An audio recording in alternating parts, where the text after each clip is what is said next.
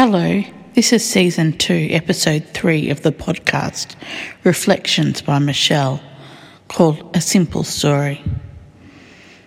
I've been unlucky enough to be diagnosed with a heap of small clots on my lungs due to a small surgery I had a couple of months ago. That's another story for another day though.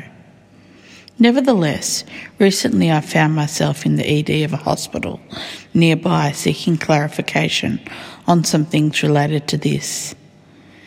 It was late at night, 11 p.m, and I was tired. But as I was reasonably calm in the waiting room, after I prayed for myself that I would have peace and a good doctor to look after me, I started praying for the hospital, the staff, and the people in the waiting room with me.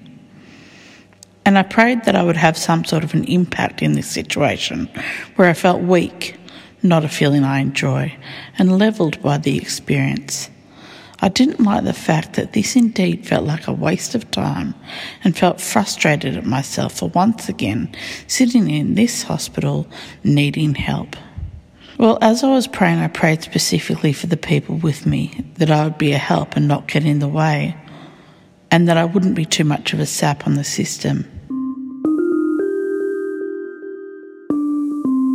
About 2 a.m, a young man in his late teens, early 20s came in and waited too.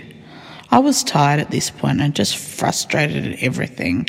And to be honest, I took a dislike to the look of this young man and the way he was sitting on the chair, playing his iPhone games, etc. And I judged him.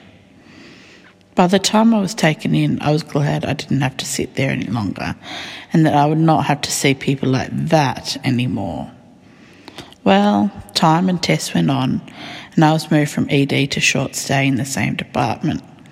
I'd settled in when, what do you know, this same man was directed into the same room as me. I think we both had been silently judging each other because we both had that look of shock at seeing each other again. At this stage, he'd run out of charge on his iPhone. I overheard that when he asked the nurse for a charger, and at that point I thought, I have a charger, but I had a charger in my bag, but in my frustration didn't want to share it. And I thought of the quote from the Bible, don't feed your pearls to the pigs. After all, what if you forgot to give it back? And what if I lost charge while he was using it and he refused to give it back? Finally, the good in me started to get to me. God said, aren't you acting a bit hypocritically here? You just prayed a couple of hours ago that I would use you in this place, and here you are, withholding the good you know you ought to share. Well, I obeyed God. I shared, much to this man's joy, finding that he could indeed now charge his phone, as the hospital did not have a charger. Now that seems like a small incident, but it led me to think how many times I miss the opportunity to do good to others, or to actually act in obedience to God as a result of my own prayers. You see, I think God was teaching me in this small incident to trust in those inner promptings. Maybe, just maybe, it was God that was leading me to pray the way I did in the first place. I've been in ED before and never prayed that way for others. And maybe God set up the circumstances so that I took a risk in sharing in the end, where I didn't know this person or the way that they would respond, but listened to God say, do it anyway.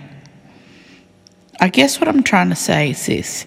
I think my role in the world as an ambassador for Christ should be more than just shoving Bible verses down people's throat, but it should be the lack of judgment and the simple kindnesses to others, born out of desire to please the Father.